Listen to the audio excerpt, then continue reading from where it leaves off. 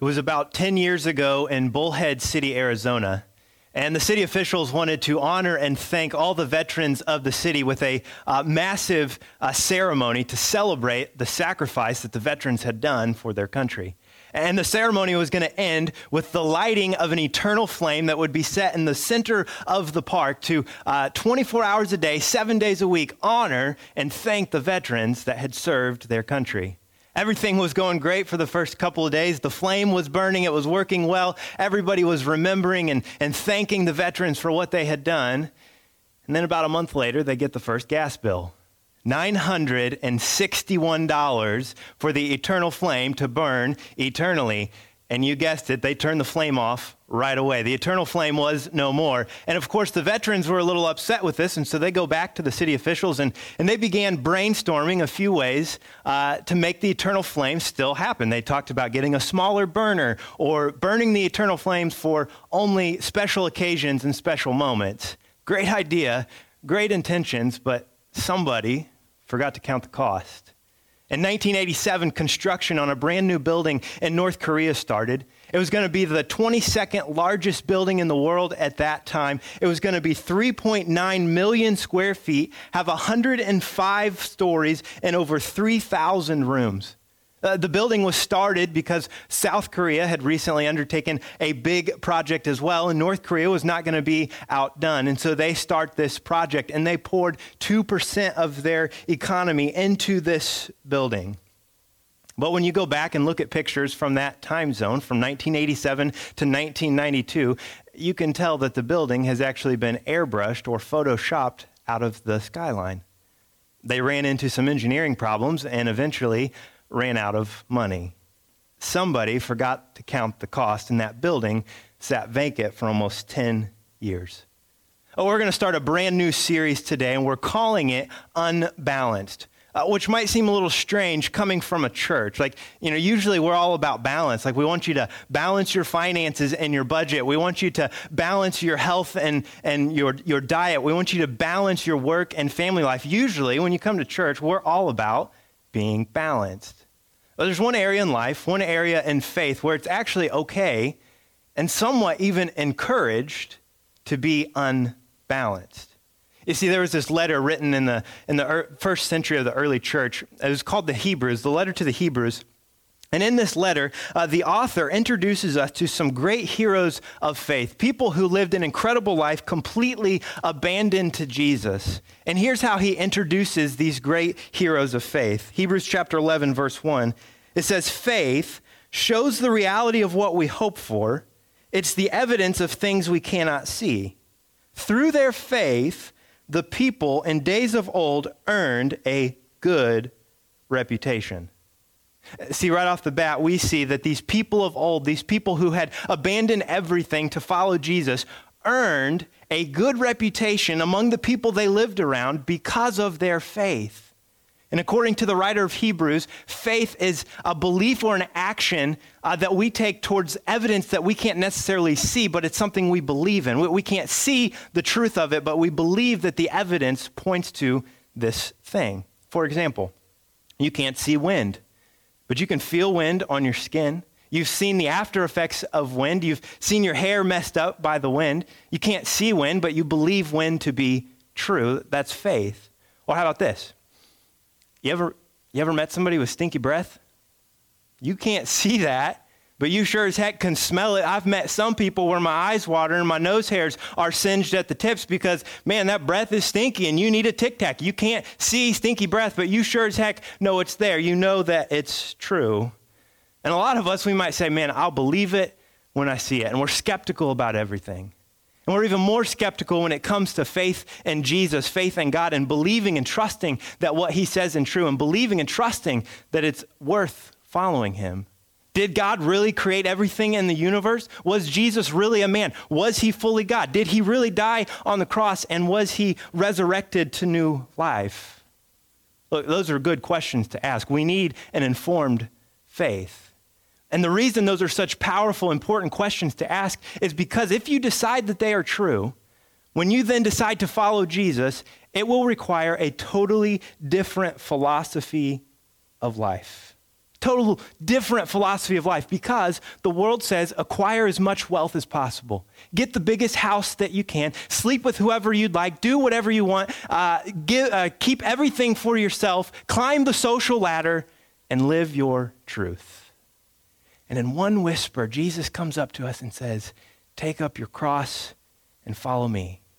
And he totally flips the ethics of the world on its head and gives us a whole new philosophy of life to live by. It's no longer about climbing the social ladder, but descending the ladder in service towards others. It's not about acquiring as much wealth as possible, but giving till it hurts. And it's not about living your truth, but it's about believing God is the truth. And to live like that, in a world that says, do all of this stuff to make you happy, to live counter to that takes faith. And when the outside world looks in and the outside world sees you completely abandoned to Jesus, they're going to look at your life and they're going to say, man, that seems unbalanced. And I don't think there's ever a better time in history to be unbalanced in our faith than in the middle of a pandemic. There's never a better time to be unbalanced than when we can show our love and our hope is in Jesus so that we don't have to fear and we can trust that he is good and that he is our reward. We can trust him. There's never a better time to be unbalanced than in a pandemic. In fact, from the beginning of Jesus' ministry, it was evident that it was going to be tough to follow Jesus. It was going to require guts. It was going to require risk. It was going to require leaving your comfort zone for some discomfort. Let me show you one of the first calls that he makes. It's to a couple of fishermen in Matthew chapter 4, verse 18. He says this, one day as Jesus was walking along the shore of the Sea of Galilee, he saw two brothers, Simon, also called Peter, and Andrew. They were throwing a net into the water, for they fished for a living, and Jesus called out to them, come follow me, and I will show you how to fish for people.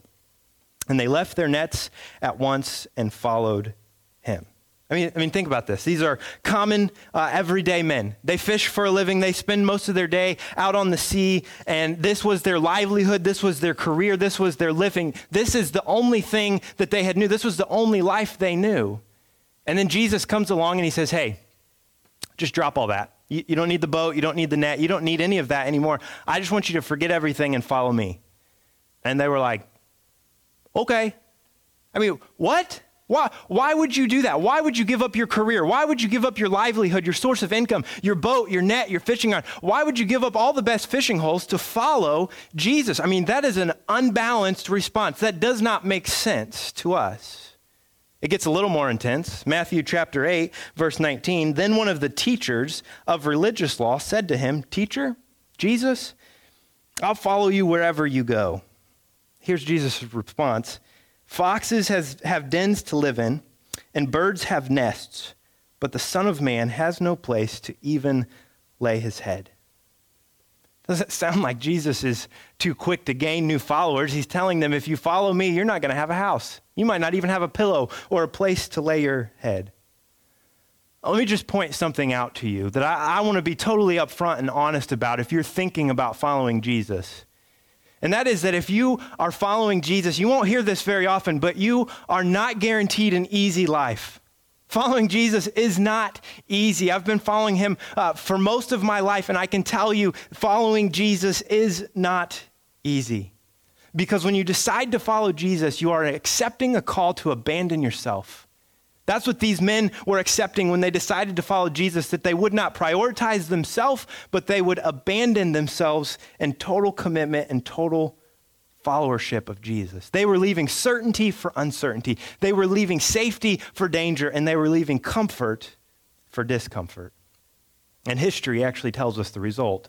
Almost everyone in this book who decided to follow Jesus would pay for it with their lives. They were willing to risk everything to follow Jesus. They were willing to risk their comfort to following Jesus. And many might tell you, and they're wrong, that if you just follow Jesus, everything will be fine. If you just send in your 1099 and you name it and proclaim it, you will get exactly what you want, and you will be happy, you will be satisfied, and nothing bad will ever happen to you. And nothing, absolutely nothing could be further from the truth. Because following Jesus isn't easy. So if you're on the fence about following Jesus, I want to give you full disclosure before you decide on full surrender that things are not necessarily promised to be easy. I want you to be able to count the cost before you make this decision to follow Jesus, because when you decide to follow Jesus, you are not guaranteed safety. You are not guaranteed a home. You are not guaranteed food or water. You are not guaranteed pain-free living, comfort. You are not guaranteed everything you've ever wanted, the American dream, and you are not even guaranteed immunity from a disease. In fact, the heroes of the faith, if you read through all this book and you look at all the people who were great heroes of the faith who followed God, you'll see that not one of them had an easy road ahead of them. Every one of them faced trials. Every one of them faced people who were against them, because faith at its core is countercultural. Faith at its core requires unbalance. The heroes of our faith were tortured, they were beaten, they were arrested, they were ridiculed, they were imprisoned. And yet we get mad when the coffee isn't hot enough, or the songs are too old or too loud, or if the sermon is too short or too boring, or if the chairs weren't quite comfortable enough. And we drive to church in our fancy cars, and we have all of this comfort surrounding us. And we look back on the history of heroes of the faith, and we see their life was not easy. We are Christians living in the age of comfort. And here's the fact of the matter. The fact of the matter is that comfort is the enemy of faith. Comfort is the enemy of faith. And I know this sounds crazy. Like, it's not every day you hear somebody stand up and say, you shouldn't be comfortable. In fact, I'm going to pray for your uncomfortableness. Like, I saw that vacation you went on last week, and I saw those pictures, and I saw you chillaxing by the pool, and I just got to tell you, man, you looked like you relaxed a little too much. You had a little too much rest. In fact, I'm going to start praying that you would get uncomfortable. You don't hear that very often. And in a way, that's not even what I'm saying today. See, the modern luxuries that we enjoy, that's not what I'm talking about. We need rest. We need vacation. We need to relax. We need time with the family. We need to have barbecues so that we can invite the neighbors over. Yes, we need all those things. Look, when I talk about comfort being the enemy of faith, what I'm talking about is this path, this desire, this belief that we have that we deserve an easy, stress-free life.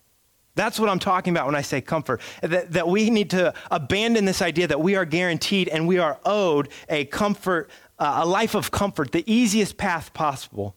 Because what I know is that Jesus did not come to have the easiest path. He did not come to have a balanced life or to retire in luxury. No, Jesus came to fulfill a mission. Jesus gave up all the comfort in the universe to be uncomfortable so that you and I may live. Jesus was surrounded by dirty barns, dirty people, and dirty politicians. Jesus spent time with everything you and I try to avoid. Jesus gave up comfort to be uncomfortable on our behalf.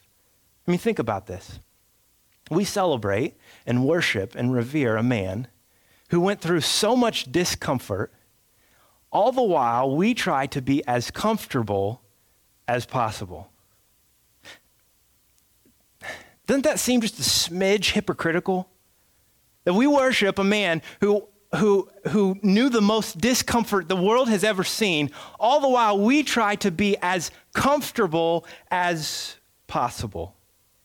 And if we want to get unbalanced in our faith and we want to have a good reputation, so to speak, from our love and the way we follow Jesus, then we have to learn to lay down our comfort and embrace discomfort if that's what God calls us to. See, we need the courage to say, no matter what, I'll follow you, Jesus. Because here's the deal. While comfort is the enemy of faith, I know that our faith thrives in discomfort. Our faith thrives in discomfort. Like I said, not one hero of the faith, not one person in the Bible had an easy road as they were following Jesus, because faith at its core is countercultural. And I think when you know that beforehand, when we're honest with that up front, it makes following Jesus a little more understandable. It makes it a little easier, because then we can anticipate and we can expect the trial. We can expect the pain. Look, yes, if you follow Jesus, you may have to abandon everything. You may lose your house or home. You may get rejected by your friends or your family members. The worst that could happen is you may die for your faith. That could happen if you decide to follow Jesus. And so I want to tell you, don't be surprised when things get tough. Expect it. But expect it knowing that the reward of following Jesus is far greater, far more than anything this world has to offer? Because that's what we want to know, right? Like if Jesus is calling me to such fanatic devotion, if he's calling me to abandon everything, is there a reward involved for my sacrifice? Like I save my money. I don't buy all the things that I'm online shopping for while I'm isolated. I save my money now because I trust compound interest to give me a greater reward in the future. I slaved through 4 years of college because I knew that sacrificing that time then would give me a more fulfilling job now. I compromise and sacrifice in my relationships, well, because a happy wife is a happy life, right? We sacrifice things now all the time for a greater reward that's coming to us in the future. We do it every day of our lives. And the same is true with Jesus. Yes, we may be giving up good things. We may be giving up a house or the career or the reputation or the power or the fame or the friendship or the family. We may be giving up those things to follow Jesus, but the reward is eternal relationship, eternal life, eternal love with Jesus. That's the reward we get. We give up something good now for something greater later. Jesus tells this story about a man. He's walking in the field, and as he's walking in this field, he trips on something under his feet. And he looks down, and it's this great treasure. This great treasure had been buried underneath the earth. Imagine today you're walking in a field, and you have a similar experience, and you look down, and you discover it's an underground warehouse full of toilet paper. You just hit the jackpot. You're the richest man in the world now. That's what's going on with this guy. And luckily, this field was abandoned. And so he's looking around, making sure nobody sees. And sure enough, nobody's out there. Nobody wants this field. So he covers up the warehouse of toilet paper with the dirt, and he goes running into town. And he starts selling everything. He's selling the house. He's selling the TV. He's selling the couch, his bed. He's been isolated from society and cooped up with the kids. He's even trying to sell his kids. He's trying to sell everything so that he can go buy that piece of property. And while he's selling it, his friends and his neighbors and the villagers are coming up to him. They're saying, "What are you doing, bro? Why are you selling everything? Why are you going crazy? Have you been cooped up too long? Like, what's going on? You know that field is worthless. You know that that's never been successful for anybody who's tried. Why are you selling everything to buy this junk field?" And you just smile. You smile because you know deep down you're not losing anything, but you're gaining everything. You know that yes, you may be selling things, but the reward that awaits for you in that field is far greater than anything this world has. So with joy in your heart, with joy, you abandon, you sell everything so that you can buy this field because you have found something worth losing everything for because you are gaining a much greater reward. Listen to me. That is the reward that you and I have in Christ. That is the reward that we have in his love. That is the reward that we have in Christ. That even if we lose everything, even if we lose our lives, we still have Jesus for eternity. Christ lived the uncomfortable life. He came, he was falsely arrested, he was beaten, he had his clothes stripped from his back, he was hung on a cross, he suffered a brutal death, he went into the grave, and 3 days later, he resurrected. Christ lived the most uncomfortable life so that all of us could be saved. He gave up everything for everyone, and he is the reward that we are promised. Jesus is the reward that we get when we get unbalanced. That's what we have to look forward to. He's the something greater that we have, and we can give up everything because he's worth it. We can give up everything because we know he loves us. Well, we've had several new viewers over the last several weeks who are viewing us online. And so through this series, we're going to introduce you to ways to be unbalanced, faithful ways to be unbalanced. And I just wanted to lay the groundwork for you today of kind of what this call encompasses. It's a bold call to lay down comfort and embrace Jesus and to live an unbalanced life of faith. So we just want you to know what you're getting into.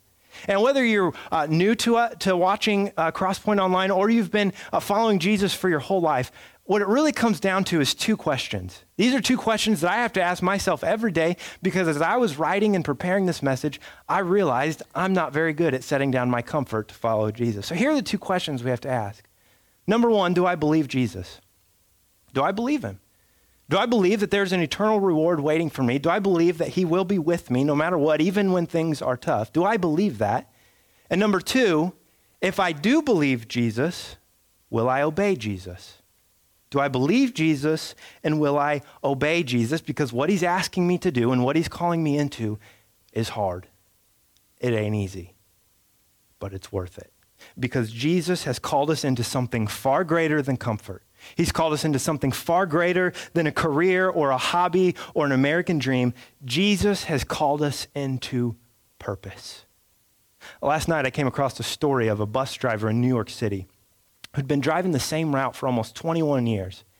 And recently his dad passed away due to the coronavirus, and 68 other coworkers and employees had also been affected and even died from the coronavirus. And in the interview, he said, "I'm terrified. I'm scared every single morning when I get up to go to work. I've been driving this bus for 21 years. I've never been more scared in my life. But every day, he gets up and drives his bus." And then he said, "I'm more scared than I've ever been, but I feel more important and more fulfilled than I ever have." And the joy of serving people overcomes my fear. The courage of helping people overcomes my fear. Look, if we want to follow Jesus, and if we want to live an unbalanced life that shows love and hope in Jesus to the world, then we need courage to overcome our comfort. We need faith to trust that Jesus is worth it, that he is the reward worth giving everything for. Jesus has called us into partnering with him. He's called us into purpose, into a life of fulfillment. He's called us to obey him. And yes, it requires getting uncomfortable. And yes, it requires giving up good things, but it means we have something greater later. And it means saying, "Jesus, I'll lay down my comfort, and I will follow you wherever you go. I will love whoever I can, and I will do whatever it takes to help more people know your love and know who you are, even if it means discomfort, and even if it means seeming unbalanced." Heavenly Father,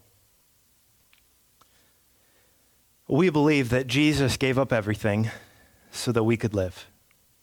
Jesus abandoned everything so that everyone could have his love and have a relationship with him.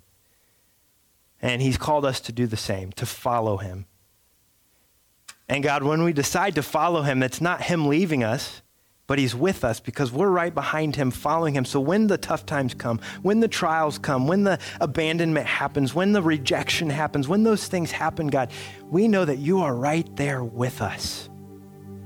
You are with us in the discomfort. You are with us in the tragedy.